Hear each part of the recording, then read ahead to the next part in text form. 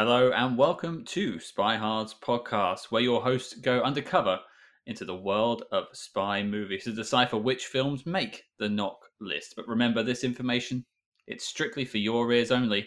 I'm Agent Scott. And I'm Cam the Provocateur. And Cam, we have a very, very, very special guest joining us this week. You could say she's the Doctor of Bond. You could, and we're very excited to welcome her into our nuclear family. He's been planning that one all day. Joining us today is Dr. Lisa Funnell. Hello. Lisa, thank you for joining us. Now, do you want us to call you Doctor all the way through, or Doc? How do you want to be addressed? Because you've earned the rank. Yeah, you can call me Lisa thereafter, just as long as the first time there's the doctor, and then afterwards. Hey, you've earned it. Lisa. Yeah, I mean, if you want to call me Dr. Lisa, some people call me, but I'm cool with Dr. Lisa, or just Lisa is fine. I'm going to go with the whole name every time, I think, just to really sell it. It's got a nice ring to it, doesn't it? It's a brand. I'm just trying to send it, Dr. Lisa Funnell. Everyone remember. But you're here, and obviously we mentioned it briefly just before. You are the Doctor of Bond, but how did that come to be? Tell us about yourself and what you do. So I am a lifelong James Bond fan. I grew up watching the movies with my dad. I've talked a lot in the past about having Sunday night dinners with him. Well, it's with the family, but really my dad and I would pick the movie that we wanted to see. And we really connected, my dad and I growing up, just watching and rewatching these films. When I was doing my degrees and my education, I didn't know what I wanted to do. I did my undergrad in arts and science. I took pretty much every type of course under the sun, but I knew that I was interested in gender and action films. And so I actually did an honors thesis on masculinity in Arnold Schwarzenegger films, right? So I was really interested in action, bodies, gender representation. And when I was doing my master's degree in popular culture at Brock University, a program, by the way, that no longer exists. So I am rare as a graduate coming out of that program. I had the opportunity to take a cultural theory class with Dr. Jim Leach. And this was in the early 2000s. And this was when James Bond scholarship, the first wave, was coming out.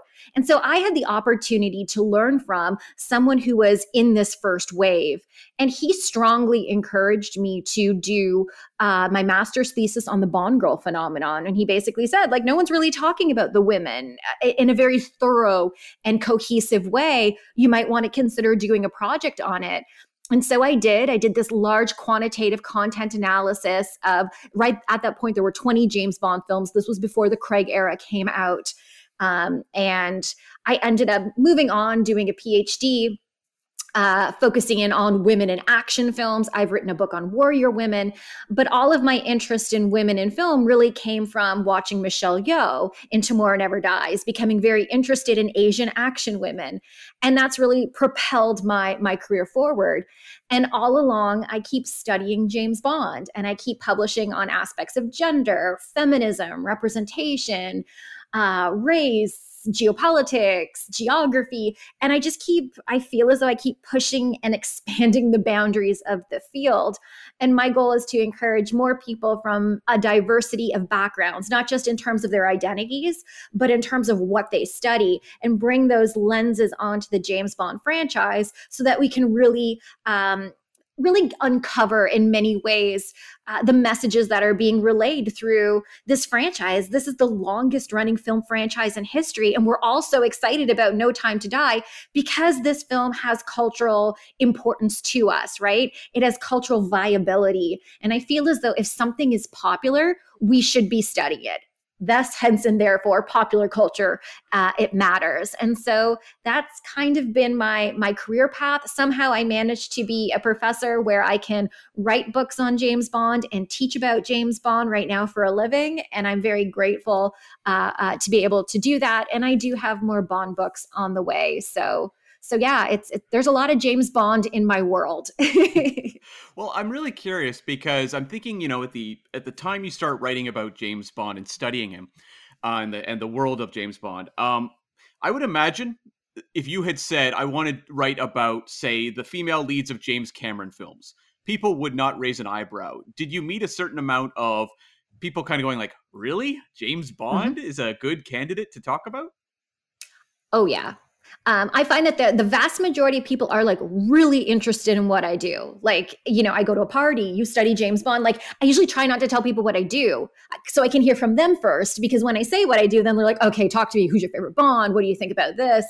But I have received a lot of eyebrows from people being like, is this really what you want to study? And especially being in a women's and gender studies program, right? It's not considered to be the most progressive franchise. And so I do get asked, like, why are you studying this? How are you studying this? Why are you occupying your time with this? And then, of course, when I tell people I'm also a fan and a feminist and a scholar, it's almost as if these things are incompatible to them. And yet you can have your own personal ideas, and you can like popular culture, and you can negotiate your own readings and meetings of these films. And that's what most of us do all the time, right? There's only believe it or not, there's a finite amount of media out there. And so you always are constantly negotiating how you're relating to these texts. And so, yeah, there's some people who are like, what are you doing? Why are you doing it? But I usually say it's important to have a diversity of voices. So why shouldn't we have women talking about James Bond and offering alternative perspectives? Right. And now, when you talk about a movie like Casino Royale, for example, in the franchise, that's kind of a rich text to talk about in your field. Mm-hmm. What is one that people would be surprised that there's actually a lot to that they might dismiss out of hand, even, hardcore Bond fans? So I wrote a paper with Klaus Dodds on the elemental geographies of James Bond. And we spent a lot of time talking about Quantum of Solace. There's a lot in there about the elemental, about the use visually of water and fire within the imagery. There's a lot in there looking at the way that elemental defines gender, how, in a sense, James Bond's associated with more of water, and that comes from him coming out of the water in Casino Royale, whereas Camille Montez is associated with the fire and the trauma of her past. And that's kind of like a flip from the fact that water has largely defined women throughout the franchise. Women emerge out of water. Bond makes love to women in and under the water. And water is a feminine element in terms of the way that we sort of conceptualize elements in gender. And so that's a film where there's a lot of movement and fluidity in terms of our typical conceptualization of the elemental and its connection to gender. And there's a lot in there when it comes to environmental sustainability and utilizing sustainability in nefarious ways, which then always reminds me of Ghostbusters. And like the EPA is the villain of Ghostbusters. And every time I watch, I'm like, whoa, what is the message being sent through this childhood film of mine about environmental protection and the Environmental Protection Agency in the United States, that's a bad source. So I think Quantum of Solace, it's the editing is a bit much. I will say that, okay? It's a little rapid. It's a little too rapid for those of us who get a little bit queasy when we see rapid editing, much like the Jason Bourne films. But if you can get past that, I think that there's a lot of interesting things going on. And they also have a woman, Camille Montez, who does not end up with Bond. They part ways at the end. It's not the typical, oh, James type of moment. And she walks away from him because his heart is still committed to another woman. And I think that's a really powerful, if not feminist ending for a James Bond film. So there's a lot in this film about the elemental and gender that at least I have been able to sink my teeth into. And it's not just a film that can be easily dismissed. And I think that's what a lot of fans did at the time. And you are right. I remember seeing that movie in theaters and being like, I don't really like this, but you can tell that Mark Forster is trying to do more than most would expect out of this, property. Yeah, absolutely. And I mean, he definitely is more of like an art film. He gives it like an art film sort of bent to it. And I don't necessarily agree with all of the choices. So when I'm watching an action sequence, and if I can't figure out what is going on and how, I can't see the map, right? It's not being laid out in a way that I understand the space. There's a lot of times, especially like the boat chase early on in the film, where I'm like, I don't know what I'm watching. Like, I don't really know because it's too rapid. There's too many rapid cuts. And I don't know if they're flipping the camera, but it just doesn't feel right to me. It's not legible to me. So I feel as though there's moments where too much was done. And sometimes a little bit of a, just lessen the finger on the editing button, just like give us a chance to digest what we're seeing. But I also think that there's elements in there that I find incredibly interesting. Like I'm constantly like the scene at the opera house or the theater. I think all of that is amazing. Bond stumbling upon, this meeting of the Quantum, and I thought Quantum would be the new Spectre, so I was excited. And then I saw that there were women who were part of this organization, and I love the theater in the background. And then I love the music as there's the chase sequence through it, and then there's like fire, and yeah, I was all into that. And so I think that there's these really beautiful moments that can be seen as quite powerful in this film, but it's not a perfect film by any stretch of the imagination. I just don't think it should be like, in my opinion, like the bottom of everyone's list where I'm like, oh, I think it's a better film than, 24 or 23. I've seen people's lists. Yeah. Well, what is your sort of background, moving beyond Bond? Which spy films have really grabbed you over the years? Oh, beyond Bond. Oh, that's that. It's interesting because it's difficult for me to separate some of the work that I do from the films that I've watched. And so I would say that one film that I've really connected with probably in the last 10 years has been Spy with Melissa McCarthy. In the way that it is definitely a play and a spin on James Bond, but it really draws in to question some of, I don't want to say the toxic masculinity, but the toxic masculinity that can exist in spy culture. And Jason Statham's character, I think, plays it to perfection. And I love seeing their dynamics and his extremism. Like, I was set on fire in a car that, was shot to the moon, and I survived by parachuting, utilizing my tie. Like absolutely absurd, ridiculous things. And yet when we think and reflect on the world of Bond, it's kind of that level of ridiculous, only at a smaller scale. So I feel as though that film is great. And of course, I'm moving us more up to more current films. Oh gosh, what am I thinking of?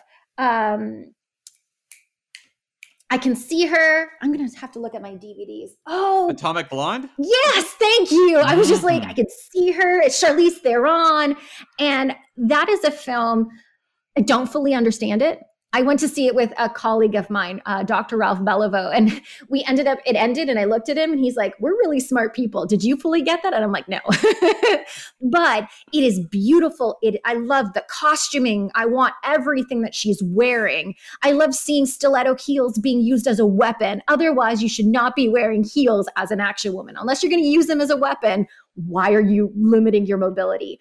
And of course, how body-based her character was. Charlize Theron is somebody who doesn't simply quote unquote embody, but she literally embodies her characters, and the stunts that she did and the long takes of her action sequences that are giving us the guarantee of the real. We call that corporeal authenticity. So it's a measure of authenticity based on stunt work and personal risk. And so someone like Jackie Chan is notable for doing this, right? And you had the Jackie Chan edit reels at the end of the films. So you could see him try and fail to do these stunts. So you have a greater appreciation for what he did on screen. And in this film, it is the long take that is supposed to be the guarantee of the real, watching her move through these spaces, engage in these moves, watching her body be brutalized. And then, of course, afterwards, seeing the bruises on her body. It's one thing to say, ooh, look, she's in a bath, taking, an ice bath. And we could think, in terms of sexualization, her body's on display. But when she pulls herself out of that bath and you see the bruises and the gashes, it makes you sit back and gasp, right? And then you understand, as I mentioned, all of the beautiful stuff like the clothing and the makeup.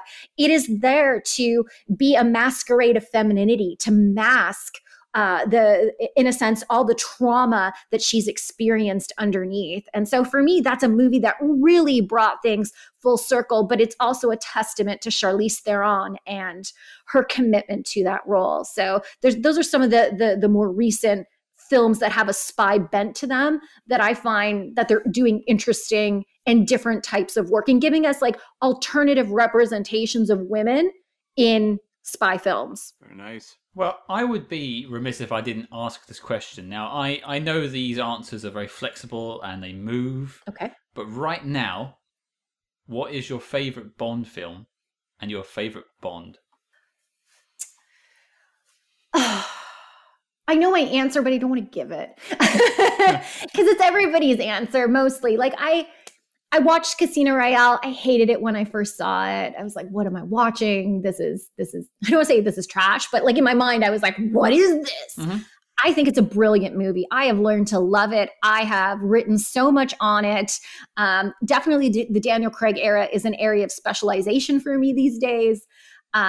And I think that it is a solid, beautiful film that's a great standalone film. You turn it on and people who are Bond fans or not Bond fans can actually watch it and enjoy it. And it is a point of contact for most of my students into the world of Bond. They're like, I've seen Casino Royale and now they're waiting right now for us to go through all the other films to get to Casino Royale, right? It's such a good film. But I want to give a shout out to Octopussy. Which is one that I grew up with. And the title, as I tell my students all the time, the title's the title, but the film is a little bit different. And I loved growing up seeing a group of independent women who are entrepreneurs, who lived together, who supported each other, who did gymnastics, who could protect themselves, really just living their lives. And, growing up in the 80s, I'm aging myself here, but that's fine. Growing up in the 80s, I had like Wonder Woman on television. I had Princess Leia and I had the Women of Octopussy.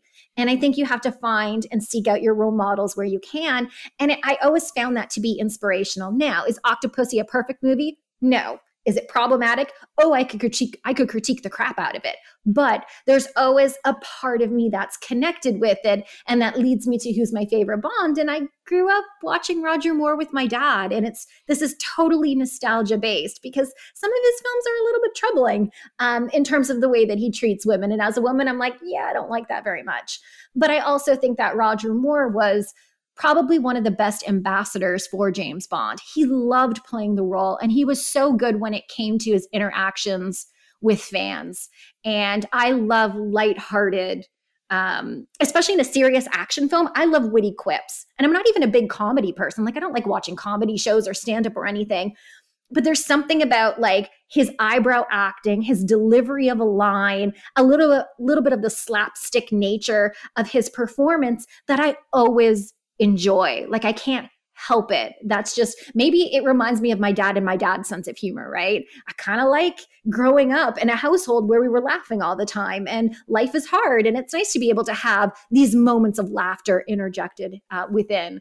So yeah, so it really is Casino Royale, but then there's an honorable mention to Octopussy leading into Roger Moore. Very nice. There's nothing wrong with Casino Royale. I know some people think it's like the easy answer or whatever, but it's probably the best one they've done. So that's why I didn't want to give it. I'm just like, it's such a perfect movie, but it's and the soundtrack and Eva Green. That Chris Cornell song just is one of the top ones for me, I have to say. But I just love Chris Cornell. But that's another thing altogether. But well, I think we've introduced Lisa, so I think we need to talk about this film, Cam.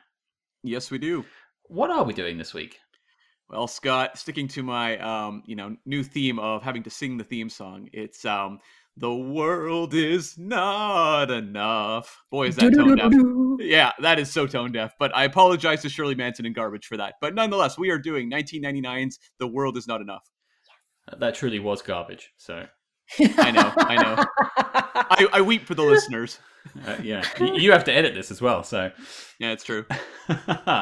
Well, Cam, I think I should give the listeners what they want, and that is the Letterboxd.com synopsis. It's basically my bag of running shoes to the fans. The world is not enough. As the countdown begins for the new millennium, there is still one number you can always count on. Wait for it. Here we go. Greed, revenge, world dominance and high-tech terrorism. It's all in a day's work for Bond, who's on a mission to protect a beautiful oil heiress from a notorious terrorist. In a race against time that culminates in a dramatic submarine showdown, Bond works to defuse the international power struggle that has the world's oil supply hanging in the balance. Dun dun dun. See, that's it. I want some sound cues. Thank you, Lisa. Cam doesn't do anything for me. Yeah, just blank stare. I'm here to build you up. That was a pretty good synopsis, I'd say. Yeah, not bad. Doesn't give too much away. There's a few twists in this film. But before we get into how this film came to be coming on over from Tomorrow Never Dies, I assume you'd all seen this in the cinema? Nope. Right, Really? okay. Oh, how did you feel? I mean, when did you first see The World Is Not Enough, Lisa? By the way, the only films I've seen in cinema have been Casino Royale, Skyfall, Casino Royale and Spectre. Those were the only two that I've actually seen in the movie theater. Great Bond scholar that I am. I ended up watching it. I don't know if I had seen it when I had started my master's thesis. I couldn't tell you, but I have more of a perception of it as I did research on it and watching it and doing like a content analysis. And naturally, by the time I got to the Brosnan era films, I would accidentally just watch the films and forget to like record stuff because there's a lot of action. And I find the films to actually be pretty good films. I know Brosnan doesn't get a lot of love, but this is a film that I just watched straight through, and then I had to rewatch it to do my analysis because I was just really taken aback by Electra King in the film. Yeah, she's someone I'm looking forward to actually talking about with you. But Cam, what do you remember about this one? Yeah, I mean, I guess I was, 19 at the time. This was coming out, of course, after Tomorrow Never Dies, which I was a big fan of. And I remember that I enjoyed it. I don't know that I ever walked out of a Brosnan movie unhappy, but I do remember thinking to myself, this wasn't as much fun as the last two. There was things I admired. I loved the Electra twist to it and how much more interesting that character was than maybe some of the villains of the past, male or female. She just had a lot more going on than a lot of the villains. But I remember being kind of a little thrown by the movie's mix of sort of a very like dour tone with a lot of weird comedy and action sequences. And it felt kind of like a little strange. So it took me a while to kind of settle as to where I felt, but I did walk out, as I so often do with Bond movies, mostly smiling. See, I'm actually on a different side with that one. You'll remember from the last couple of movies, I didn't see them at the cinema. I caught them on home video because I was, 97, I was 10. So by the time World Is Not Enough came around, this is the first one I definitely saw in the theatres. And I remember loving Tomorrow Never Dies, and I remember coming out of this film and just thinking it didn't have as much action as Tomorrow Never Dies, and there wasn't as much fun in it. So 12-year-old me just wasn't that big of a fan. I can see that. Yeah.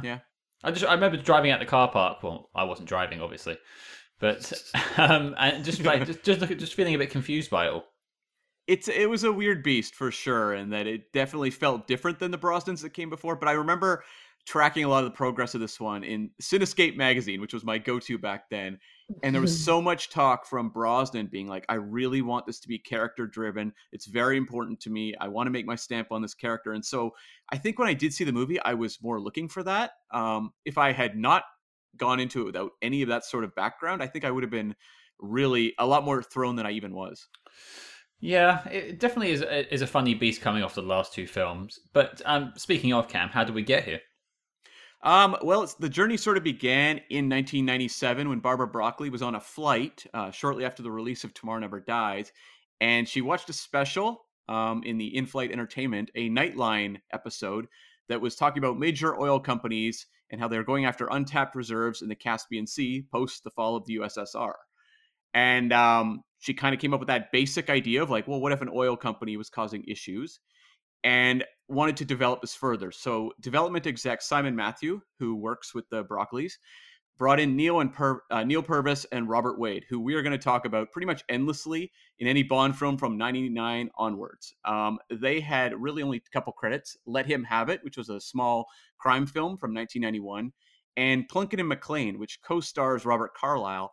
And it was set for release the same year as this movie ultimately was released. And so they were basically unknowns, but they were brought in, and it was their idea to make Electra the villain. They were really fascinated by Bond's relationship with women and how they affected him. And I think the initial pitch, I believe, was Bond thinks he's found his Tracy, but instead it's Blofeld, which is actually a really good hook, I gotta say. Yeah, on that level, that's actually really interesting. Mm-hmm. Yeah, so they looked at a couple directors. They looked at Joe Dante. They looked at Peter Jackson. Barbara Broccoli was a big fan of Heavenly Creatures, which Peter Jackson directed. Mm-hmm. They set up a screening of The Frighteners, his follow-up film, and she did not care for The Frighteners, and so that kind of fell out. I would be curious how much they were really seriously looking at those two, because it seemed that when they came to actually landing a director, they wanted someone who could really nail the very complicated Electro role in the film. And Michael Apted made a lot of sense for that. He's a British director, documentarian. Mm-hmm. He'd also directed Coal Miner's Daughter, Gorillas in the Mist, and Nell, 3 films that all landed their lead female actresses a best supporting or best actress nomination. So he had a lot of grounding in telling female-driven stories. Have any of you guys seen any of those films? I can't say I have. Okay. What about you, Lisa? No? I don't think so. Okay.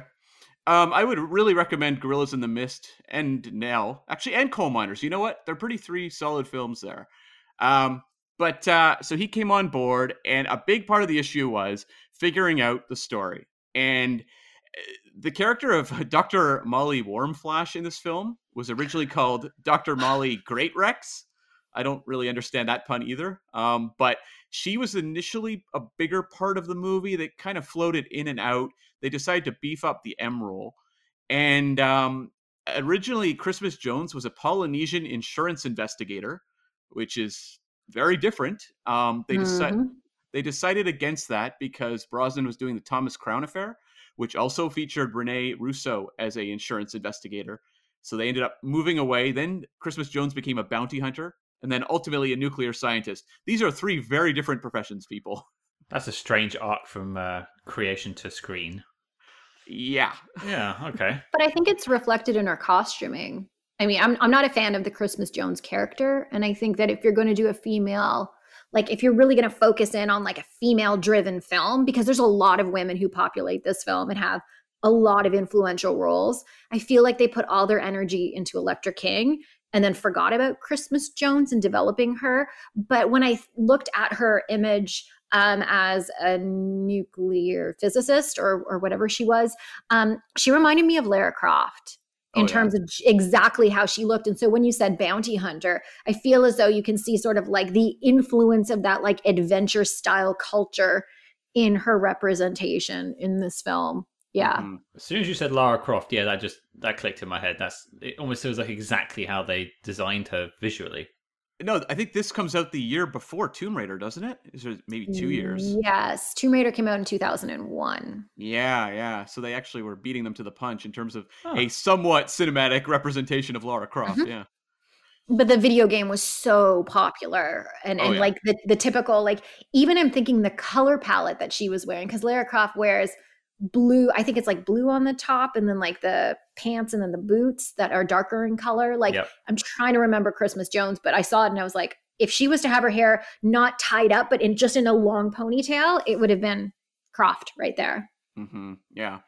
And so basically what happened was Purvis and Wade had concocted sort of this very elaborate story, very much driven by Elektra, but they felt that other characters were kind of getting lost. They brought in Bruce Firestein, who had worked on GoldenEye and Tomorrow Never Dies. And his sole assignment was to work on James Bond and figure out exactly what his role was in this film and how they could improve it and make it obviously more of a Bond film. Michael Apted's wife, or then wife, Dana Stevens, came in and did uncredited work on the female characters. So I'm guessing she worked a lot harder on Electra King than Christmas Jones. But nonetheless, there was actually a female writing credit, or uncredited work, I should say, on this movie. She would be the last female writer before Phoebe Waller-Bridge would join with No Time to Die. So that's very interesting, I think. That's a long time. Yeah. In terms of casting, the only other thing really of note was actually the Christmas Jones role, which was apparently 3 actresses were up for that role. I don't know who one of them was, but the other one was Tiffany Thiessen from Saved by the Bell. And she was a huge Bond fan. She saw this as a transition film. She desperately wanted to do it. And she said this was the worst career rejection of her life, was not landing this role. So I thought that was actually really interesting. And that it was someone who was very passionate about the Bond franchise and just did not work out for them. What was Denise Richards doing around this time? Well, this is just after Starship Troopers and Wild Things, so she's on an upswing for sure. Okay. And lastly, Jerry Halliwell of the Spice Girls auditioned for this film. She says it was as a villain. I have my doubts it was Electra King. I'm thinking maybe the Cigar Girl? Maybe? That would make the most sense. But there's some stunts involved with that. Like, I don't think Jerry Halliwell was... Yeah, I don't know. I just have... I feel like there was an audition. I don't know that there was serious discussions going on here. I think this is sometimes, if you're a big enough celeb, they'll talk to you for sure and want to meet with you about a potential role, but it just didn't work out. Well, 12-year-old me was very much into the Spice Girls. And to be fair, 33-year-old me is also very much into the Spice Girls. So I would have been very much for her being in this film. British pride, right? Hey, I've seen them live. I'm proud. There you go. So the box office, this movie had a budget of $135 million. Domestically, it did $126. Foreign, $235, for a worldwide total of $362. This was a definite hit. Landed at number 8 that year at the box office, at the worldwide box office, I should say, between Notting Hill and American Beauty. The top 3 was Star Wars Episode 1, The Sixth Sense, and Toy Story 2. A couple other notable things. Austin Powers, The Spy Who Shagged Me, opened this year, landed at number 10. The Pierce Brosnan film Thomas Crown Affair landed at number 31. So that's very interesting because this was a good year for Brosnan. I miss the days when Brosnan was like a real box office force. I really like the man. I like his films. I like him as an actor, and I like him as Bond. And I feel like for some reason that's controversial. Like, Brosnan, I don't think he gets enough love these days for his contributions. And maybe it's because he's like the last Bond to hold the role. So maybe... But I've always enjoyed him as Bond, and I wanted him to continue after Die Another Day. But I think it has more to do with once you recast and that person works out, people immediately turn on the previous one. It's like kind of like the Spider-Man syndrome. A lot of fans turned on Tobey Maguire when Andrew Garfield came on, and then they turned on both of those guys once they got Tom Holland. So, give it 20 years and suddenly they'll all be looked at in a very different light. And I think Brosnan will be too. I'm not. This is not controversial, but I would take Pierce Brosnan over Daniel Craig personally. Oh wow! Okay, well, me too. Yeah, there you go. Let's be controversial together. Yeah. hashtag Team Brozza. Hot takes. A couple other kind of unfortunate things to do with this movie's release. 1 month after it was released, Desmond Llewellyn was killed following a very bad car accident from a book signing. It is always kind of odd to me that his exit in this movie feels so final when I don't know that was ever intended to be the case. It just has always seemed, though, like this character is saying farewell. But and especially the way that they set it up, because it's not just him sort of descending down, always having an exit, which is perfect for if it's going to be your final role. But he also talked about having his successor there and introducing the new person. And I don't know if maybe based on his age, I know nothing about his health history, if there were conversations being had about his ability to continue on in the next film, which might be 2-3 years later. And so there may have been a conversation or a consideration that this could be it. Seems very likely. He was a total company man. They loved him. I would suspect there probably were conversations. The other thing I'll just note was this movie, Denise Richards really got lambasted for this movie, and the Razzies targeted very much her. She won the Worst Supporting Actress that year. And both her and Brosnan were nominated for Worst Couple. And I look forward to talking about this character because I really think that Denise Richards got a very unfair shake in this larger picture here.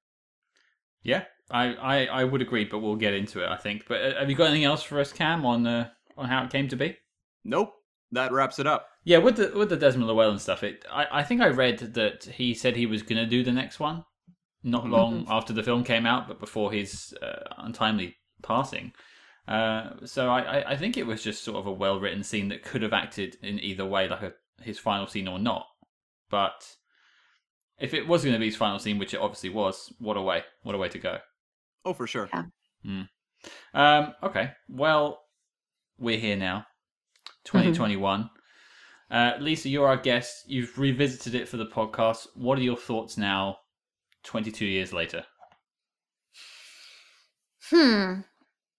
And just a general, like a whole bunch of I have a whole bunch of thoughts. I think that go for it. Yeah, I think that it's a film that, as I said before, is populated by a lot of women, whether it's Cigar Girl, the doctor with an unfortunate name. Can we stop naming doctors with unfortunate names? Dr. Christmas Jones, because just for the last line, I groan every time I get to the end of the film. I'm like, I can't even do it. Terrible name, terrible joke. Do better. But I do feel as though like Bond is very much surrounded by a lot of women in this film. And this is very typical of like the 1990s and the Bond franchise, showing that like the world around Bond has changed. Women in that world have changed. And so Bond then has to act and react. But that doesn't necessarily mean that all the women in that world can be seen as being sort of capable and competent. And we see someone like M letting her maternal instincts and emotions get in the way, and that results in her actual capture. So I think that that's interesting. I think that this is the first film where we've had an attack take place, not just in the UK, but on MI6. And there are a lot of interesting comparisons that can be made between this film and Skyfall. And this film that, again, is very like woman-centric versus Skyfall, which is, I think, a very heavily masculine-oriented film. So yeah, I think that having an attack on the homeland is definitely an interesting aspect of this particular film. And for my dad, I will have to highlight the water sequence at the beginning of this film with the boat. And it's probably one of my favorite chase sequences. I'm not really into like car chase sequences because I've seen so many of them. But what I've always liked about the Bond films is like ski chases, give me snow, cello chases, give me more snow. And then of course, water chases. And typically with water chases, you're using like the air and the land, and you're not just staying in the water. And I love the scene when the shot when he goes underwater and Brosnan does his typical like tie twist, whatever he does, and he shows like his ties in place. And that reminds me of the tank scene from GoldenEye. And to me, that's like classic Brosnan's Bond. And I feel like this is a film that to me is inconsistent in terms like there's a lot of interesting moments throughout that I tap into. And then there's moments where I'm like, this is kind of boring. Let's speed things up. Let's have more action. Or I have no idea what's going on screen. But I found that I enjoyed the chase sequence at the beginning more so than I did the fight sequence on the sub. So when you were reading the review and you're like, and like an exciting tank sequence fight, and I thought in my mind, I'm like, was it really though? I found it interesting that the death of Electra King was not the final stamp, because I feel as though that would have been a greater climax had they adjusted or tweaked that and showing like, Bond killing a woman. And by the way, in the 90s, Bond doesn't really kill women up to that point. But in the 90s, he is using his license to kill to everyone. And he typically kills women who are threatening him in the manner in which they're threatened. So Xenia Onatopp, who asphyxiates people with her legs, is killed in an asphyxiation pose with like a tree that looks like a pair of legs. That's sort of going out in sort of a Y shape. And so in this case, Electra King is somebody who is challenging Bond by masquerading as a Bond girl. This idea that she's supposed to be someone that he's going to love and protect, and challenges him, and he shoots her in the heart. And so I feel as though maybe that component could have been better amplified. So I'm not sure if I did what you wanted me to do, but I'm just sort of peppering things out as I was thinking of them. No, we'll pick up on bits and that throughout as we talk about it. That's fine. But overall, would you say you liked the film more or less from the first time you saw it? I would say more. I would say my appreciation of having a woman as a villain in a Bond film. She's the only one. And I like the way, if you watch it, they set it up to play on your emotions, right? Like Cigar Girl says, I'm afraid of him. So we're thinking, okay, Renard's the villain. And then we see, the briefing with his face in the bullet. And we're like, okay, he's the villain. And yet, if you really listen to her dialogue, she constantly says, she's not interested in anything to do with her dad. So your dad's oil, she's like, no, it's my mom's oil. It's my family's oil. And always relates things back to, in a sense, her maternal side. Again, women matter in this film, and sort of her mom's family and this idea that it's stolen from her by her dad. And so she's constantly giving us like these little hints that she's the one, but we're still sitting there humming and hawing and thinking. And then, of course, to show that she's the one who turned Renard and not vice versa, I think was like a huge, like, yes moment for me. And the more that I've watched it, the more excited I have been about women villains, and the more that I miss them, because I can't really think beyond, I don't know what we think of Miranda Frost. But really beyond that, there really isn't an empowered woman as a villain who comes across the Daniel Craig era. And we can talk about, the woman who ends up poisoning James Bond in Casino Royale, but her character is very disempowered. She has no standalone identity. I like the fact that Elektra King is a fully formed standalone character who is villainous and is interesting. And I'm just going to keep rambling for a second, but like, I think that her conceptualization and her relationship with Renard very much reminds me of A View to a Kill with Zorin and Mayday, only flip the gender. That's a good call.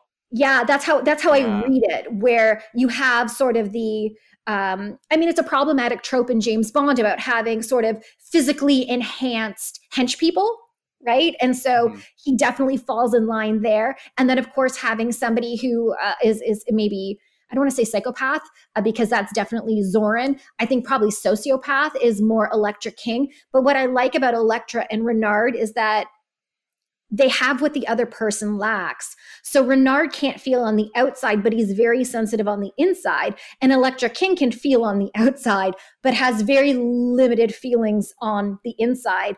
And they're kind of like they're together, but it becomes very tragic when you see them together because you know they're bound to fail. They have what the other person lacks, but they can't fill the other person up. And so I've always found their dynamic to be really, really fascinating and actually quite tragic, to the point that I feel bad, not for her, I feel bad for Renard and his inability to be able to love her and connect with her, which is the same way I felt about Mayday being betrayed by Zorin, where I was like, okay, well, if you piss me off, I'm going to go and like blow up your plant too. So yeah, I've always sort of connected those two. So there's a lot in this film that I find interesting. I'd never made that connection before with those two, but the Zorin thing is definitely there. Cam, how's your thoughts changed? Yeah, I've always found this movie fascinating in that a lot of people rank this as like one of the worst Bond films. I think Entertainment Weekly, might have called it the worst Bond film of all time. And when I watch it, as I did last night, I sit there and I hone in on the Elektra character and what they're doing there at a psychological level of character writing. And I go, this can't be the worst. Like, this is a Bond movie that's trying to do things. That is inherently more interesting than some of the ones that were lazy. There's a number of them that are just lazy. And to me, this movie has such an interesting element with the character of Elektra King and the relationship with Renard. And I look forward to diving into that further. But that's what I walk out of this movie with. I still find, though, the energy level of it is so weird because you have all of these very moody scenes with Bond and Elektra and Renard. That stuff I'm getting sucked into dramatically. Like, it's very much working for me. But then you get like the Parahawk sequence. And I love action in James Bond movies. It can be a ton of fun, but it feels like these two things are clashing, and that the energy of the dramatic scenes is just sucking the tension and momentum out of the action. So I don't really care or even find it that interesting because it just doesn't have any momentum. And it's not like it's not shot well. Some of the action scenes look great, but they just don't have that sort of excitement you look for in a Bond film. But, I remember things like, in theaters, finding the moment where Elektra gets shot by Bond to be like jaw-dropping. I remember in theaters being blown away when that happened. And I still feel that way every time I watch it because I love that Elektra is easily the most powerful character in this movie. I mean, Bond and Renard very much get broken down by her. And the movie doesn't try to hedge it as like, well, but Bond was actually just playing along with her little game. Like, Bond is legit hurt in this movie, and I really enjoy that aspect of it. So there's a lot of things I don't care for. The Christmas Jones stuff feels like a relic of the old movies, almost like we're not quite ready to move into Daniel Craig style James Bond storytelling. We're trying to figure out what that could be. So we're working in character drama, but we're still falling back on Roger Moore moments because, we don't want to put off the fans too much. So it is a mixed bag, but it's one I find consistently interesting, and I can totally understand why Christopher Nolan was looking to this movie when he was developing the Bane-Talia relationship in The Dark Knight Rises, because there's a lot there. I didn't know that either. Yeah. Can I ask a question, Cam? Yeah. Can I ask you a question? Do you think then, as you're talking about like the difference in terms of the emotional tenor or having the energy being sucked from the dramatic scenes, pulling it out of the action sequence, which tend to be, like you say, a little bit more lighthearted, do you think that what then makes the action sequences of the Daniel Craig era? I mean, it's a moody era, okay? Like just throwing it out there. But when I think about his action sequences are not just physically demanding, but they're very emotional as well. Bond is very emotional in his actions. There's always close-ups of Daniel Craig's face, the determination, or he's reacting to something, he's angry. There's always emotion that is driving the physical action in the Daniel Craig era, which then matches the emotional tenor that is taking place in the other scenes. There's more of a balance. Do you think that is the difference between the styles of filmmaking? I know and all that stuff, but do you feel as though like the action sequences in the Brosnan films lack, say, the emotional intensity to be able to pair up well with the narrative scenes? Well, I think what matters, you kind of hit the nail on the head as far as I'm concerned there, with the Daniel Craig action moments are very character based. We're getting a lot of shots of his reacting. We get moments where like in Casino Royale where like Bond runs through a wall. And we get Daniel Craig emerging with that look of determination on his face. It's all character writing going on through the action. Whereas, like, when you watch the action scenes in this movie, whether it's the Parahawk chase or the saw blades at the caviar mill, these moments, so much of them, like, look, Daniel Craig is doing a lot more of his stunts visibly on screen than Brosnan is. I know Brosnan did do stunt work on his films, but it's not showcased as much. You don't get the emotion coming out of the character in these moments. A lot of the time they feel more like, let's just assemble action sequences the way we did in, say, the Roger Moore days, where we're dealing with a lot of stuntmen, try to disguise that and make it more of this omniscient sort of, here is action people, versus the more realistic Daniel Craig approach of, let's put ourselves in the Bond position and run through this action sequence.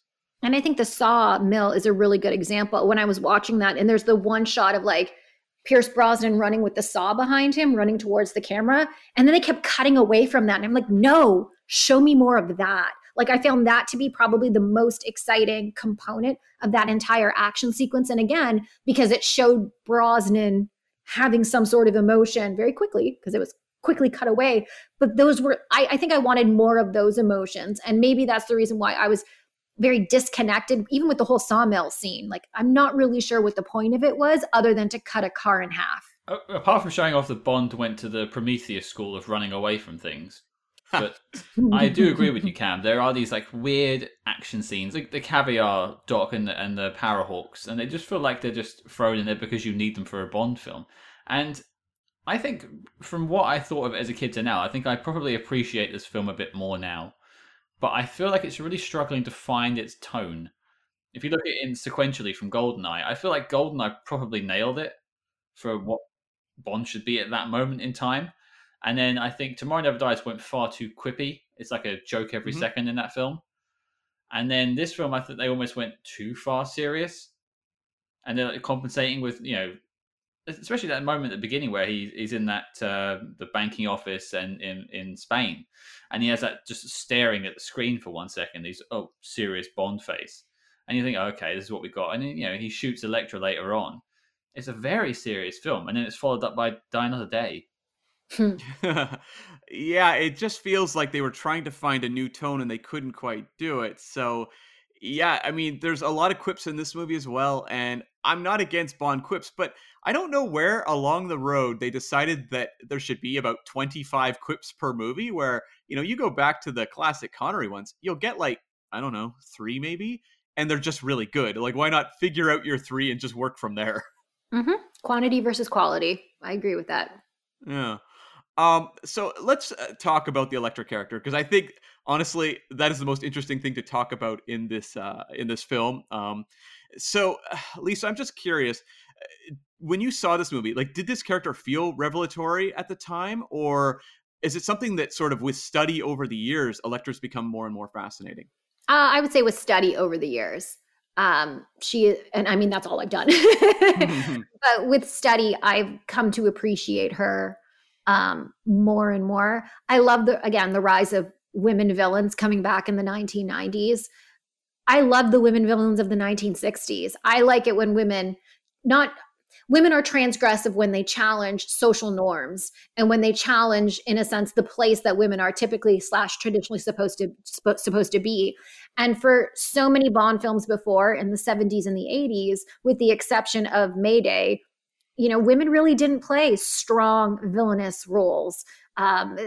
Think about Rosie Carver. Think about Andrea Anders. You look at these women, Naomi, you're just sort of sitting there. These women might be beautiful, but they don't really have strong substantive roles. And I think that's something that I've grown to appreciate with Elektra King. And even when you think about Xenia Onatopp is very strong, bold, but she's also in many ways a caricature, right? She's over the top. Whereas someone like Elektra King is given the human treatment. And we see who she is. We hear about her background. We see, if you really watch it carefully, we can see her with her little side eyes and moments here and there. We're not expecting it the first time around. If you watch it a second time, you can sort of see the way that her character is stepping into the Bond girl role, and of course then stepping out and revealing or giving us these little hints of who she is. But I feel it is probably one of the best depictions of a woman as a character, as a human being, as being multifaceted and having her own goals that have nothing to do with James Bond, right? She's goal driven for herself, for her family. And that's kind of rare. And in the James Bond franchise, where everything seems to revolve around James Bond, and in many ways, as it should, all the characters are oriented around him. Whereas in this film, she's really the sun.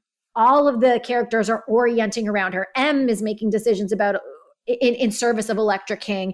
And so is Renard, and so is Bond, and everything starts leaning in and just sort of, when I think of a solar system, right? There are all these planets, but she is the sun in the middle of that. And that's not common in a James Bond film. We usually don't have this much emphasis on villainy.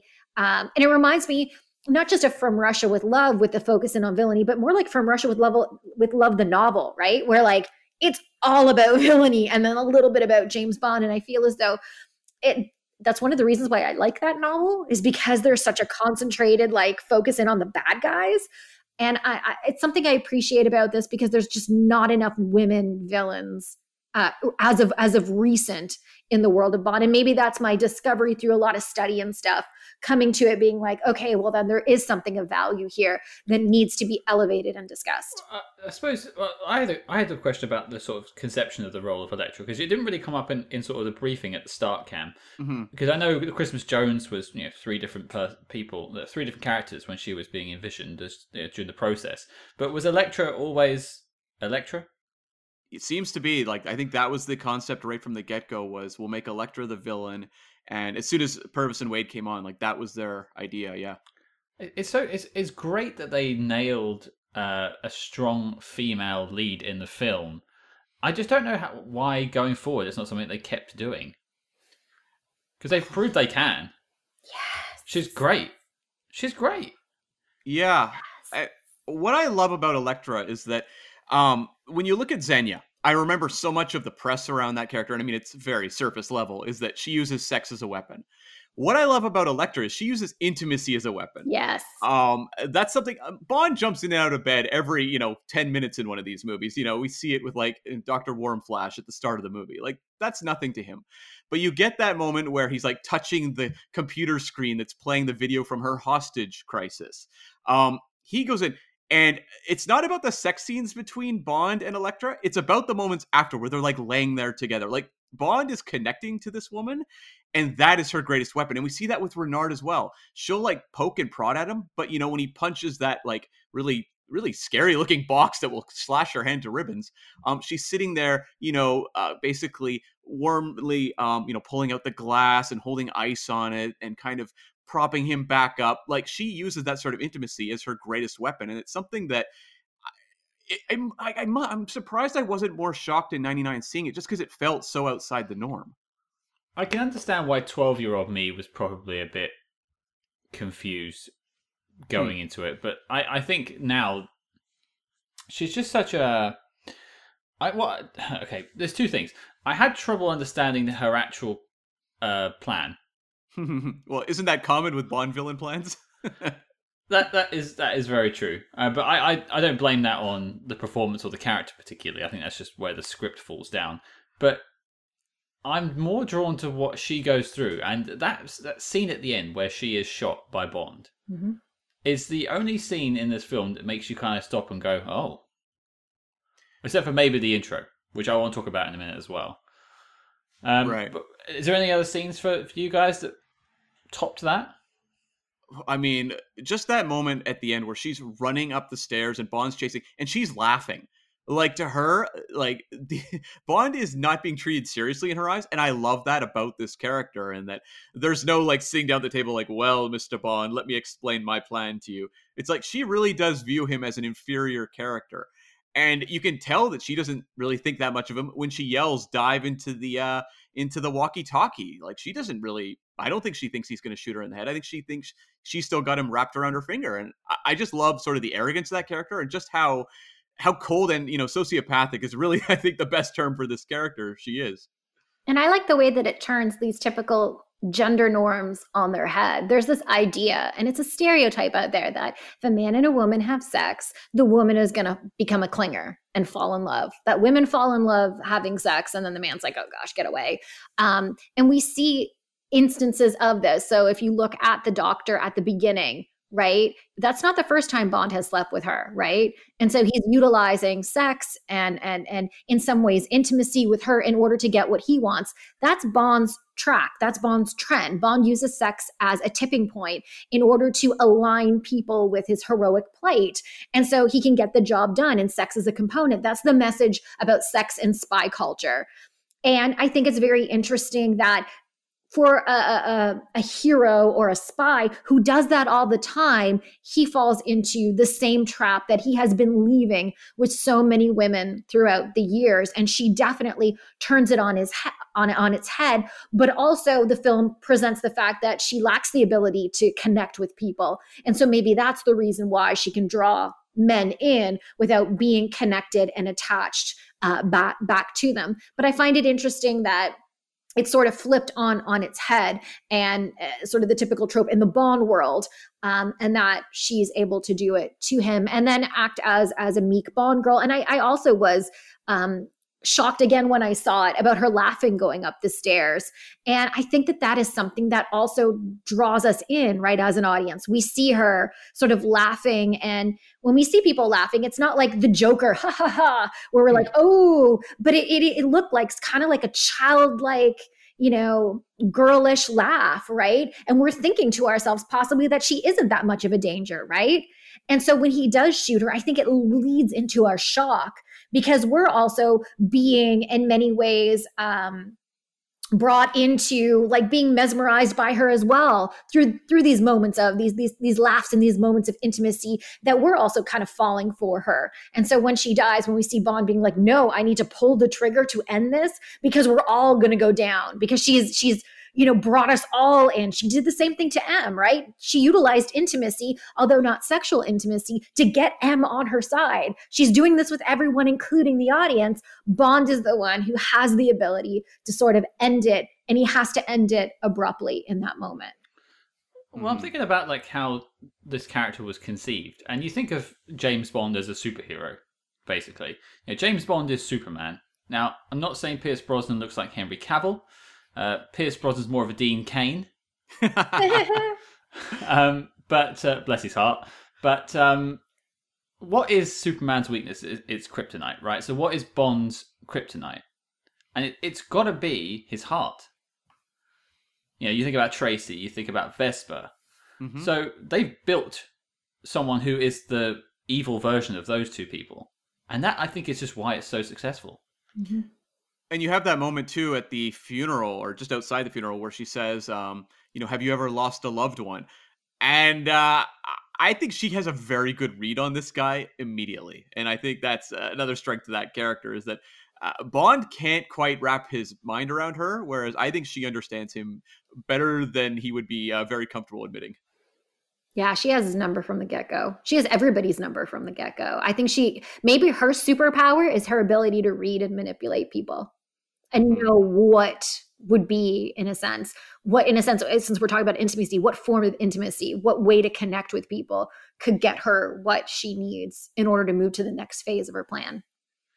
Well, I think we should just pivot on to some other bits that are good about the film before maybe we talk about some nitpicks. But that whole opening is probably the best one until Spectre. Till Spectre. Okay. Yeah, I mean, it's definitely up there. I mean, I love the Millennium Dome. It's now called Yeah. the O2, but I mean, you can actually walk over it now, Cam. So if you ever come to London, we'll actually walk over the O2, and I'll push you off the side. We can restage the opening of this movie. Yeah, you can fail to grab onto the cables and keep plummeting. Yeah. How much is it to rent a hot air balloon? We'll find out. Yeah. But yeah, I just think that, and I remember there being so much press in the UK about them shooting that. It was in all the papers because they ended up holding up the river for a good couple of weeks whilst they shot that scene. Yeah, I can believe that. So much reporting about it. So I felt like I'd seen most of the scene before I saw it, but it is so captivating and exceedingly long. Yeah, it's the longest pre-titles sequence, and I don't think it's ever been confirmed, but there's a lot of belief that the sequence was actually supposed to just be him jumping out the window of the Swiss bank and walking away, and that would be the pre-credits, and then the boat chase would take place after the opening credits. Whatever, if that was the initial idea, then they were right, I think, to connect it to the boat sequence and just do all that before the credits, because that is one hell of a way to launch the movie. Yeah, I think it would have been too boring if it was just him jumping out and walking away with the briefcase. And I did also, when I was watching it, I was like, wow, this is pretty long. Just because we typically expect it to be like 4 or 5 minutes. There's going to be, oftentimes some sort of sex and there's some sort of action, and then we move into the credits. But this was more of a narrative scene that had a direct connection to the narrative that was it was very pronounced moving forward. Yeah. It's also, I think, really interesting in that we're working M into the pre-credit sequence this way, and she is playing a larger role than ever before and plays a very significant role within the plot. And it is notable, this was also the year that Judi Dench won Best Supporting Actress for Shakespeare in Love, so I think they were very smart to give her more material, because there was definitely, this is a high for Dame Judi Dench fans, for sure, this sort of era. And I mean, to see her get boosted up in this movie was awesome, but I love that they work in this whole backstory of her with Sir Robert, who she read Oxford with back in the day, in the opening credits. I think it's great to work in that sort of character story just right up front. Well, I put myself out there in saying this is probably my favourite until Spectre comes along, but what are your guys' favourite opening scene? Is it this one or is it a different one? Oh boy. It's really hard to not call out the parachute jump in The Spy Who Loved Me. That one's pretty sensational. I would go with nostalgia. I kind of like the pre-credit sequence in Octopussy with like the bass and then the horse thing that goes up. But also a shout out to Casino Royale and its monochromatic double kill showing Bond get his license to kill, how he attained it. I think is very innovative and different and is a disjuncture in the franchise. I think that is in and of itself like its own unique thing that I would put on a shelf over there and then compare all the others. One thing I really love about this introductory sequence too is that we have Bond getting injured. And I remember Brosnan talking a lot about that in the lead up to this movie, about how Bond would have a shoulder injury throughout this movie. I don't know that they did as much as they could with it, but you can definitely see they're trying to expose vulnerabilities to the character right from the outset that they're carrying through the movie. So I do appreciate it for that as well. And definitely a good precursor to the body-based mode of heroism that happens in the Daniel Craig era. Like Daniel Craig is more of like a hard-bodied Hollywood hero, where, you know, it's all about the body, how the body looks, acts, endures pain, and all that stuff. But I really feel as though, like with this one with the shoulder injury, and even Die Another Day with the torture sequence at the beginning, we're starting to see these images of Bond not being, in a sense, omnicompetent. Like nothing hits him. There's no blood. You know, Bond fights in like a glass museum in the Spy Who Moonraker, and like doesn't get a scratch. Like, how is that even humanly possible? Like I pick up a piece of paper and I get like a paper cut, right? And so like just seeing it in the past, there's never really been that much blood or any sort of like trauma. To see him in this film have the shoulder injury and then Die Another Day be somebody who has to come back. And I think that really sets up the trajectory that the Daniel Craig era goes in, with Bond's body being beaten and bruised and always coming back. So I think that there's value in these last two Brosnan era films for what they set up, and in a sense, the ground that they're walking or the ground that they're paving or the baby steps they're taking towards the next phase. They really are precursors or transitionary films. I think Pierce Brosnan was the guy who kind of had to die on the hill so that we could get to the Daniel Craig era, because so much of Pierce Brosnan's complaints during that whole period was that we need to make Bond more of a character. We need to be delving into his weaknesses, his vulnerabilities, his insecurities, all that sort of thing. And I'm sure there was a fair amount of blowback. You know, I don't think Eon was particularly interested in that fully in this era, but you can see that he pushed the kind of the block along. And so that when we finally did get the reinvention with Daniel Craig, we actually got that fully realized. But I can appreciate Brosnan for having sort of the vision of wanting to do that in the first place. Mm-hmm.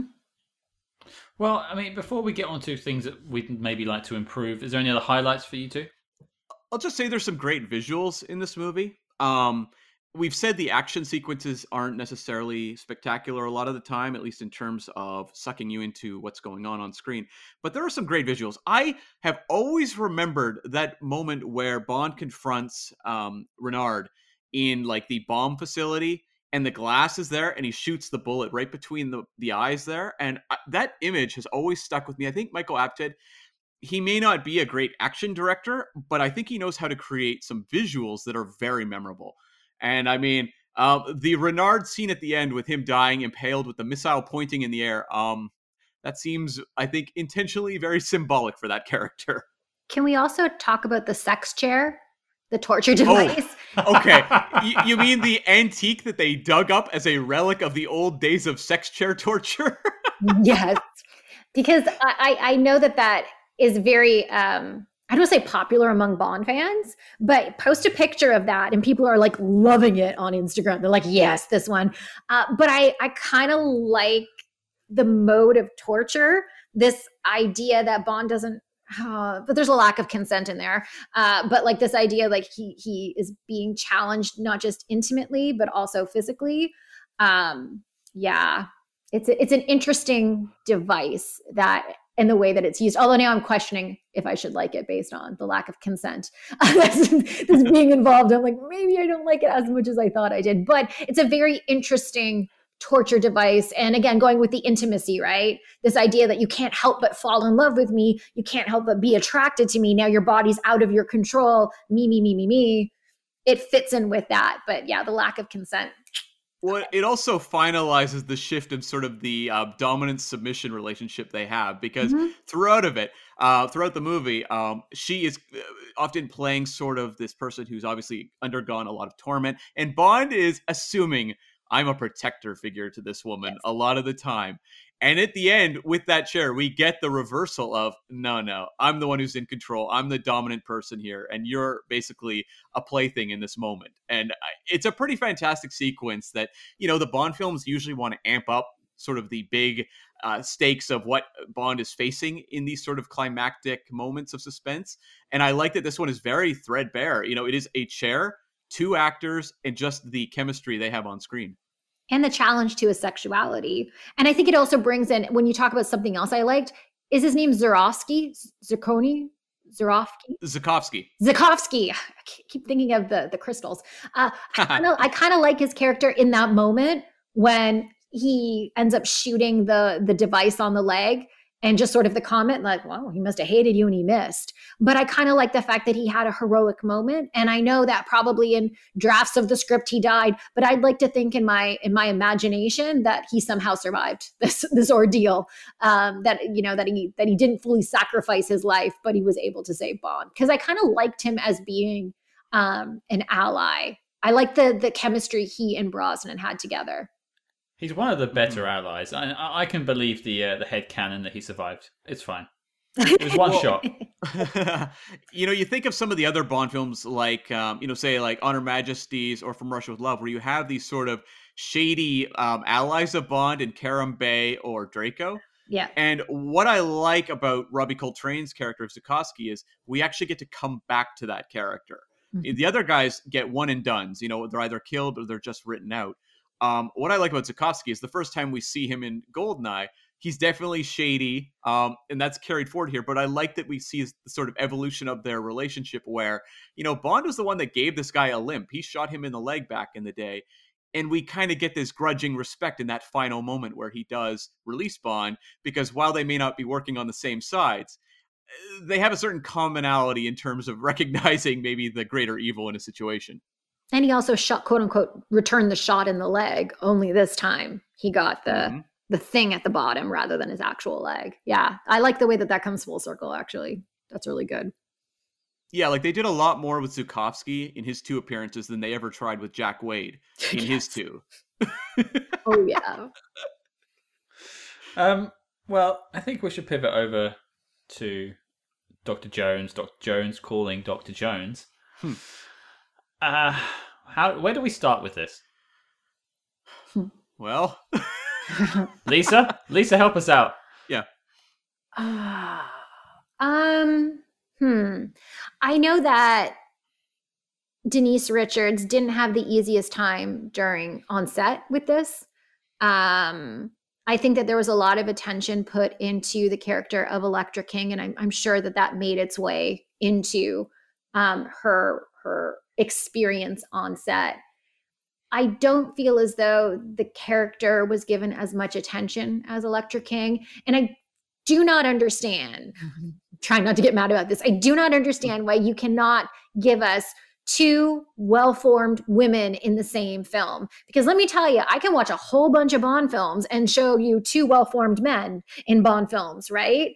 And yet for some reason, it's like we can give you one, but we can't fully give you another. And I would love to have seen balance in terms of her strength as a character.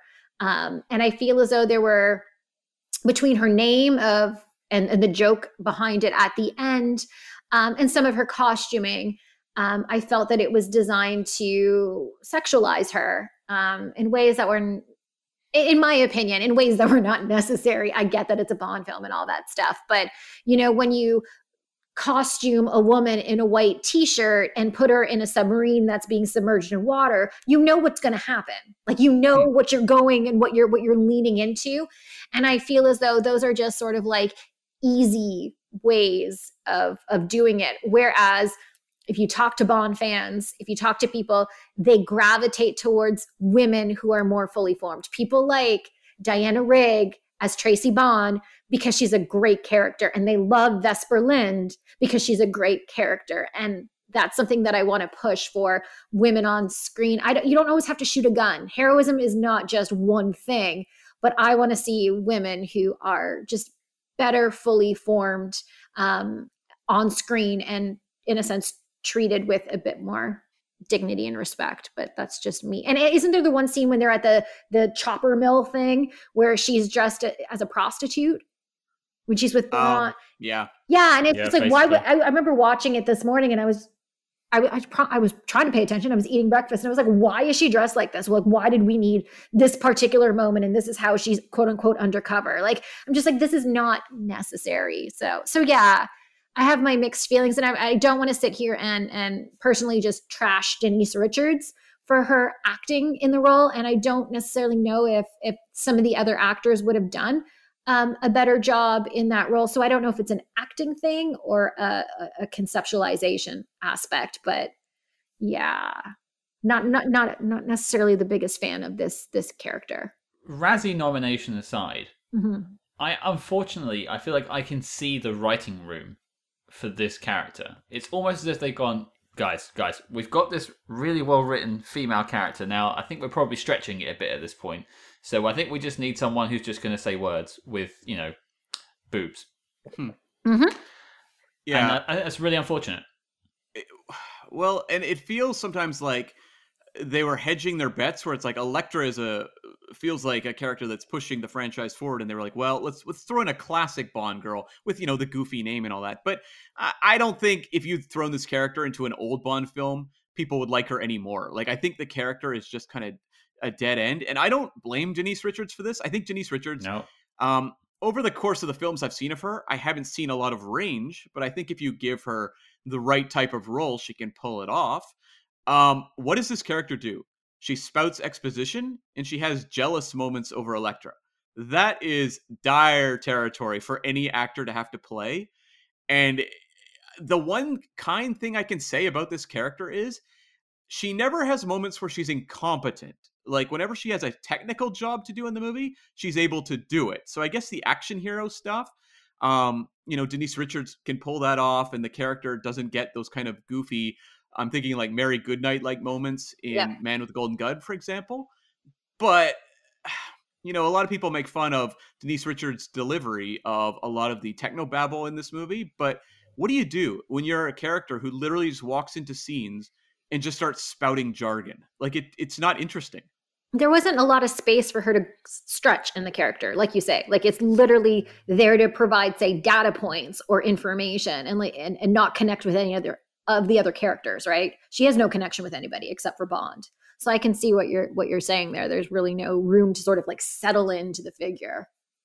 One of the lines that drives me nuts too is something along the lines of, what are you doing here? And she says, avoiding those types of questions in regards to, Bond being mysterious.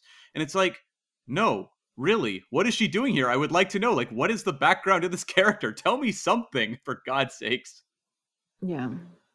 I actually had a line written down as well. Hang on. It's pretty awful. Oh yeah. This is how she's introduced to the film. Don't worry, she's not interested in men. Trust me. Yeah. Great. That's Academy Award winning writing right there. Yeah. Ugh. And I would say that if there was a certain amount of pandering on Eon's part with this character of what they wanted an audience to react to, I don't think it worked. And I think I guess we'll have to see going forward, Scott, if we feel it changed. But I remember in the theater when the big line at the end of the movie hit, that it was not an audience laughing. It was an audience that made a visible, very audible reaction of just groaning in, that was not funny, that was terrible. Like, no one was laughing. And maybe I think my parents. Go on. I think my parents were embarrassed for me as I was a 12-year-old sitting there watching that. And maybe it shows that, like, even I don't even know the doctor's name at the beginning. We don't even have to say her name. But through this type of like naming, I always had an issue with these double entendres because they work to essentialize women. They boil them down to sex characteristics, right? To their sexuality. And we laugh. We're supposed to laugh at them, right? Be on the side of Bond. Bond hears a name. We laugh at them. And nobody likes to be laughed at. There's a difference between laughing at someone and laughing with someone, right? Being in on the joke or being the actual joke. And I feel as though these names have historically trivialized women and in so many cases diminish their capacities, right?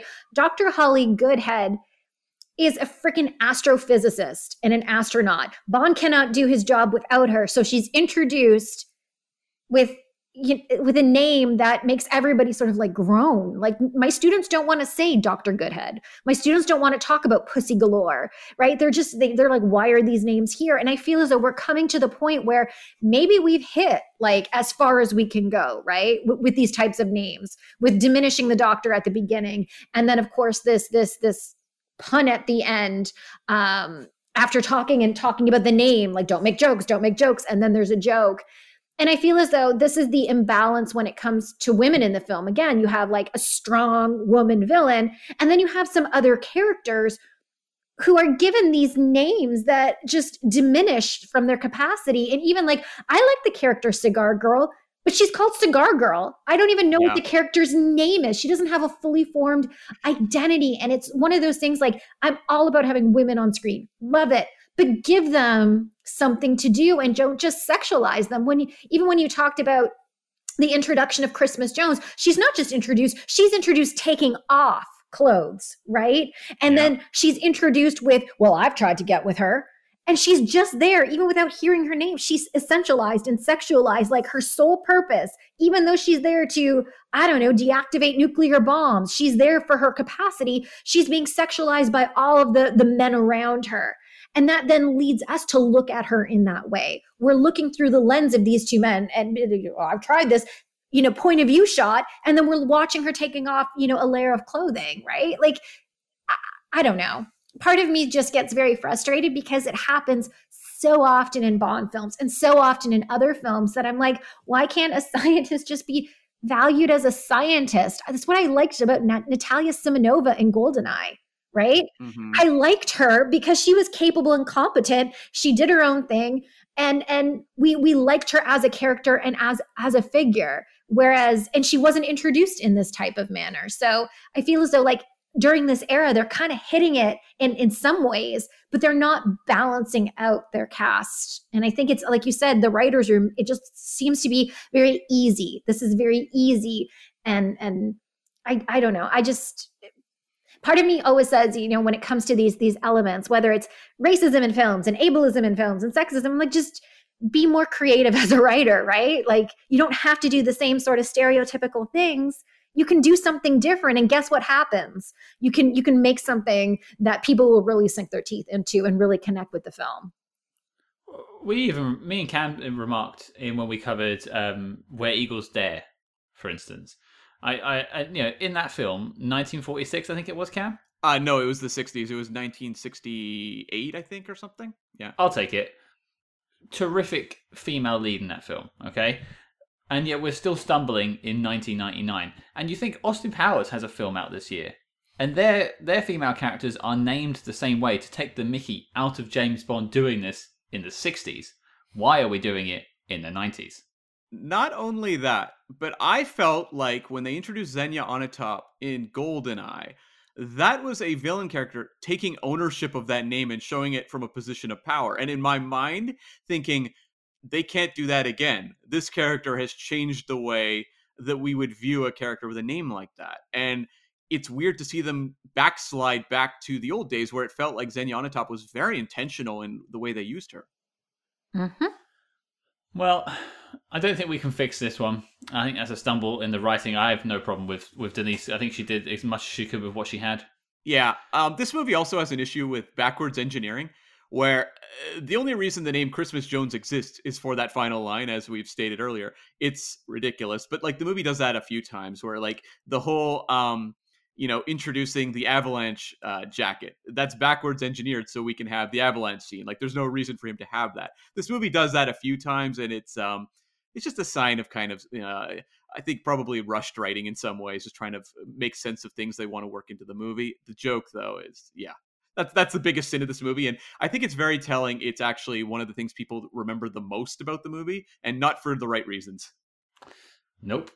Well, let's just speed through the main characters that we haven't touched on and just quickly speak about them before we start to wrap up the film. But Pierce Brosnan's back for his third time as James Bond. I think it's a more serious turn. I think he obviously requested it, and I think he does quite well with what he's given. Yeah, I think it's definitely him continuing to evolve what he started with GoldenEye. And I think we may find this is kind of in some ways the end of the road for how far he can seriously take this. I like Pierce Brosnan as Bond, so I liked seeing him in this film. We saw him in the last film having the emotional connection to Paris Carver, right? And seeing how close somebody can get to him. And so I like the fact that in the Brosnan era, there is more of a focus in on his vulnerabilities and his humanity, which is an element that I think has been missing from previous manifestations of Bond. So I thought he did a pretty good job. And I bought into him falling for Elektra King, and then, of course, having to be the man to pull the trigger at the end. Yeah, I do have a question how you guys felt about John Cleese in this film coming in as the new Q or R. I'm a big Monty Python fan, so any chance I get to see John Cleese is fine by me. He's played like the fool, which is, I suppose, fine, but I have no issue with it. I was just, when I watched it, I was like, why him? You know, like if you're gonna have like a successor, wouldn't you pick somebody a little younger to be your successor, right? Because like I was just thinking, I'm like, what is the age difference between these men? Like you're gonna take over Q's workshop. Q's been doing this for 40 years, so you know, is there nobody else?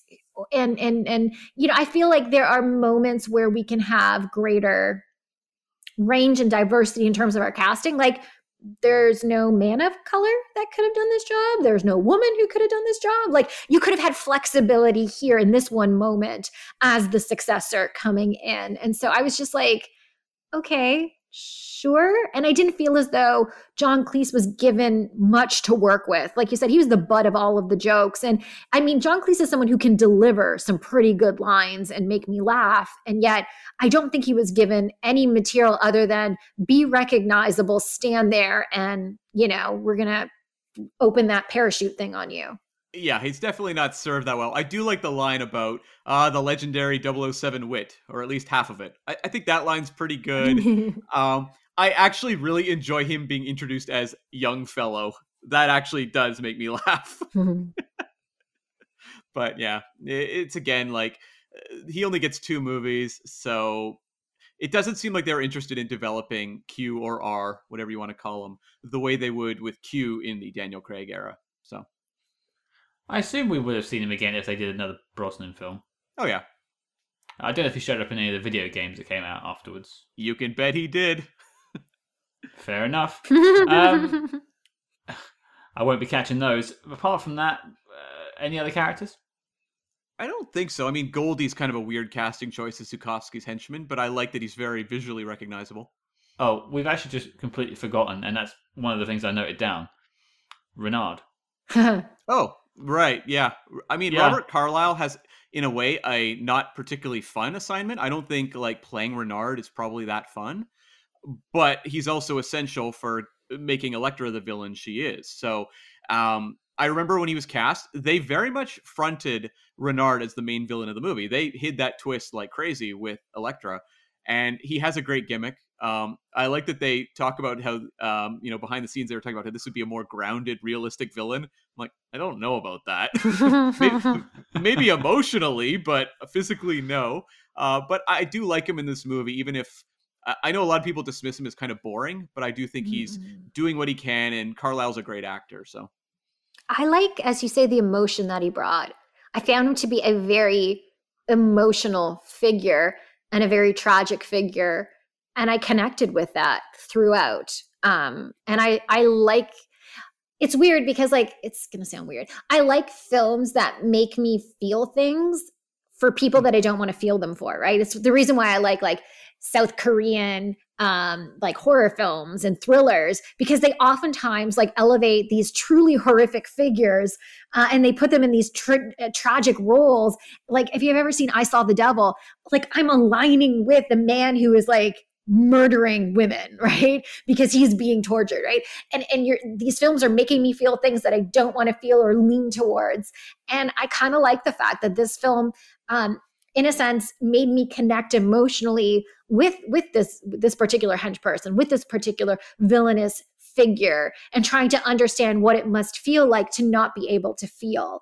And I think oftentimes, Bond films elevate these bodily differences for these hench people, like they are biologically enhanced, right? And it's not a fair fight against Bond. Whereas in this case, it really emphasized the emotional challenges that he had, and of course having the capacity to love, and having love in many ways unrequited, or at the very least not being able to have it returned, to me just put him in this really tragic place. And even at the end, as he's fighting Bond, like he's hurt when he finds out that Elektra is dead. Like you can see it in his face. And to me, that's a testament to the acting, right? It also hit me seeing him wince at it.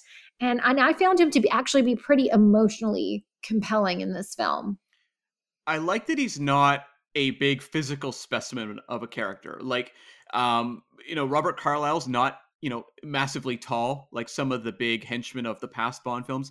And they definitely did some prosthetic and makeup work to make him look a little, less attractive than Robert Carlyle would normally look. And I like that they give him that sort of, he's not your kind of Superman character coming in and being undercut. He's actually someone who's more interesting because of the fact he looks unconventional for a Bond henchman.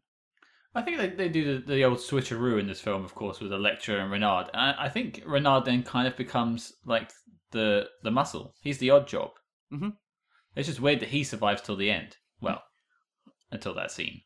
Yeah. Oh well. Yeah, I spoke to you about this when I watched it the other day, Cam. I actually forgot Robert Carlyle was in this film. Yeah, that's fair.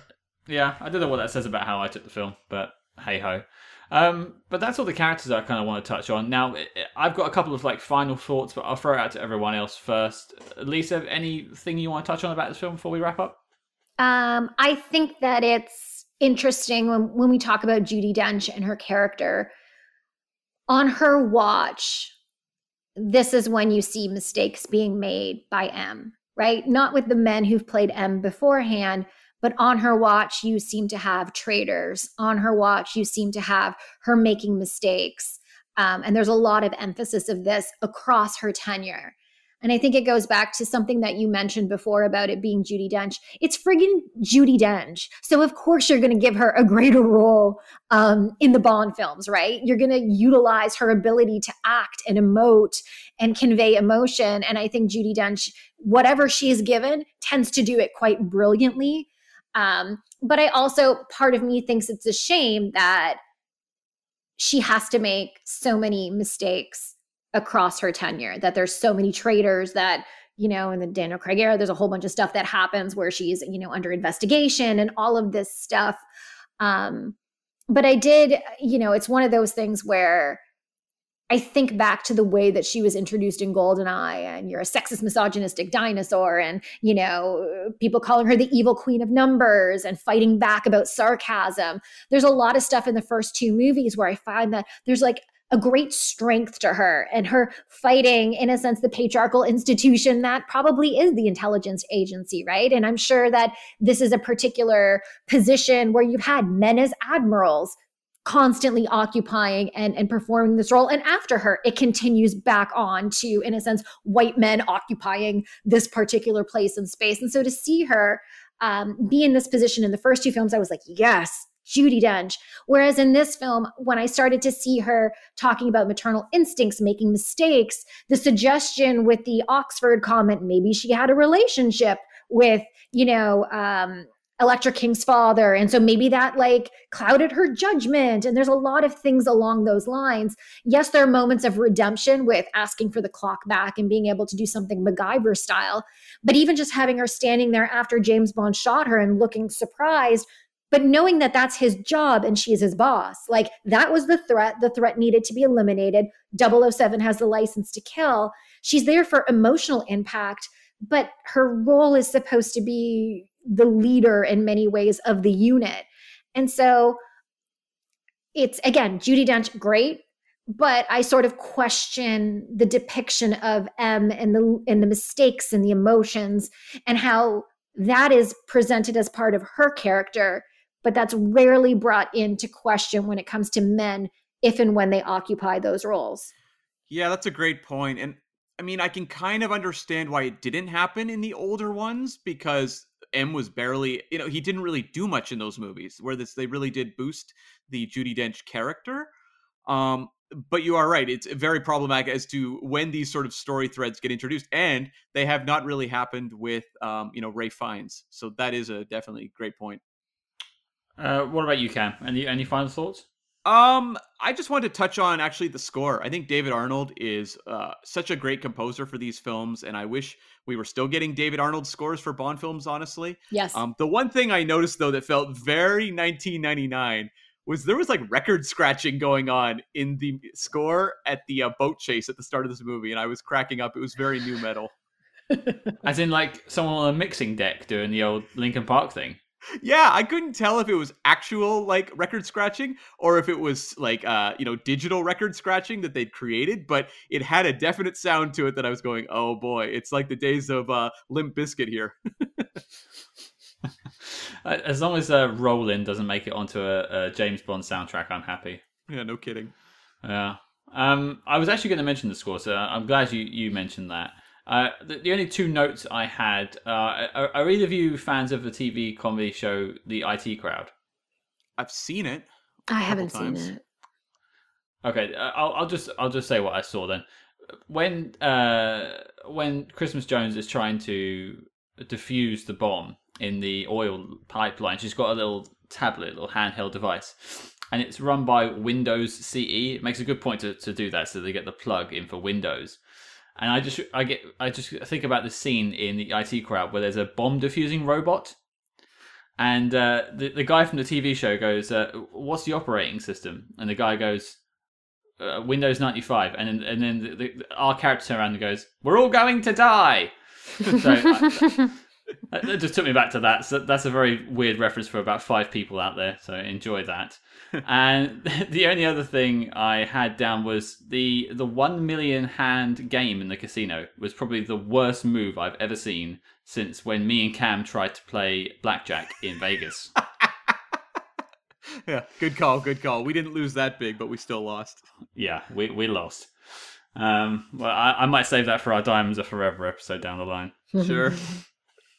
But that's it, really. That's all I had. So I guess we'll get on to the knock list. Cam, do you want to just quickly run over what the knock list is? Yeah, so the knock list is the need to see official classics of the Spy Hearts podcast, where every episode, after talking about the movie, we decide whether it belongs in the pantheon of all-time great spy films. The titles you would throw out if someone said, what are the best spy films of all time? You could say, check the knock list, they're on there. So that's the essential sum up of the knock list. Basically, the films we've got so far are things like North by Northwest, The 39 Steps. Like, it's big film. So it's going to be... And to be fair, Bond-wise, we have Dr. No's made it on, From Russia with Love, and GoldenEye made it on. Yeah. Tomorrow Never Dies did not make it. I'm just disappointed with that. Okay. I love Michelle Yeoh, but the problem with the film is that she's only in half of it. So that's exactly fine. Yeah. That's exactly what I said on the episode. I know we're not going to have this on our episode now, but like that whole ending with her, she should not have been at all romantically interested in James Bond. She was better than him. She should not have been caught. She should not have been tied up. She should not have been submerged underwater. Their first kiss should not have been mouth-to-mouth resuscitation. And then she shouldn't have been laying under him, because it reminds me of Aki, who says, like, to Bond, I will very much enjoy serving under you. And I think about that, and I'm just like, I got issues with that, with the ending of the movie. Yes. So yes, I agree with your choice not to put it on the list. Yeah, I think Cam suggested it in the review for Tomorrow Never Dies, but I think Bond should have been the one that was strapped up underwater, and Wayland should have saved him. Yeah, Wayland should have fought Stamper at the end. And there is a way to write the films where women don't have to be tossed into the water and like put to the side. She could have been doing something else. She could have been fighting the guy. She could have been fighting like 3 other bad guys who want to shoot a gun at Bond so that Bond can fight the dude. Like, there's ways to write women into films that doesn't mean that it's like, help me, save me, kiss me. Ugh. Yes, hi. No, actually, we're keeping this. I agree completely. It's staying on. It's so frustrating. Okay, so question time. Is The World Is Not Enough making the knock list? Lisa, you're up first. That would be a no for me. Yeah, I think that there's some really great spy films out there, and I just don't think that this compares to many of them out there. Is it a film that people should watch? Sure. Is it a film that I enjoy watching? Absolutely. Is it one of the top 5 Bond films that I would go and watch? No. I think Casino Royale would be a very different answer to this question. But I feel as though there are other Bond films that are more deserving to be on this list than The World Is Not Enough. Okay. Cam? Yeah, it's also a no for me. It's a movie that I can never fully love it. And I wish I could, because I feel that way about every Bond movie. I want to love them all.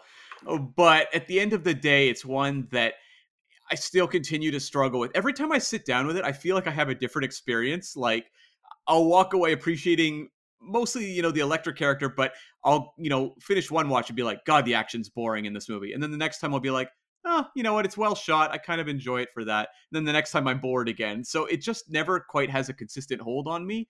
So it's a movie that I can sit and talk about. I think the conversation we've had about it is really great. And I'm really happy that it exists for that reason, but it's not one of the all-time great spy films. No. No, I don't think I could put it up there, unfortunately. It's grown in my estimation since when I saw it as a kid, because I think they're trying to do stuff and it has a great female lead. But it lets itself down on the action sequences. The rest of the characters, apart from Bond and Electra, are basically two-dimensional. It strives to do things and it just doesn't reach those heights. So for me, The World Is Definitely Not Enough. Nice. Look at you. You're quipping like Brosnan here. Is that a good thing? I don't know. I don't know either. Contagious. Well, there we go. So, The World Is Not Enough is not making the knock list, and the dossier on the film is complete and filed as classified. Lisa, thank you so much for joining us. It's been an absolute thrill having you on to talk about this film. Hopefully we'll get you on for maybe a non-Bond film down the road. Ooh, yes. Stretch your spy wings out. But in the meantime, where can people find more from you? You can find me on social media. If you look up Dr. Lisa Funnel, there's 2 N's and 2 L's in Funnel. You can find me on Twitter. You can find me on Instagram. You can find me on Facebook. You can find me on lisafunnel.com. That's my website.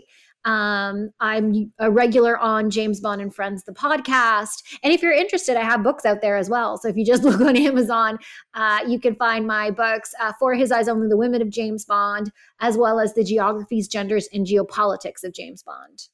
Very nice. So we'll put links to those up on the show notes for sure, for people who want to check those out. Perfect. Well, again, thank you for joining us, Lisa. Before we discuss what we're doing next week, we have a quick message from Paige at the Reverie True Crime Podcast. My name is Paige, and I'm the host of Reverie True Crime.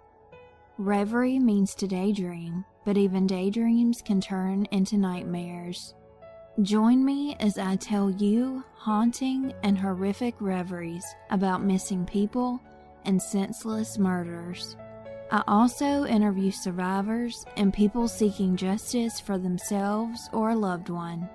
New episodes come out every Monday morning, and sometimes you'll get bonus episodes on Thursdays. Wherever you're listening to this current podcast right now, you can find Reverie True Crime. So that's it. Reverie True Crime. Check it out on any major podcast app. Cam, what are we doing next week? Well, we're going back to 1985, Scott, to hang out with Fred Ward in Remo Williams' The Adventure Begins. I don't remember that title. Was it called something different here? I think it did have a few subtitles, yeah, because the adventure began, but it did not continue. Hopefully it's a glorious beginning. Yeah, hopefully. Hopefully. Well, that's it. So your assignment, should you choose to accept it, is to watch Remo Williams. I've got it down as Unarmed and Dangerous. Okay, yeah. Could be either.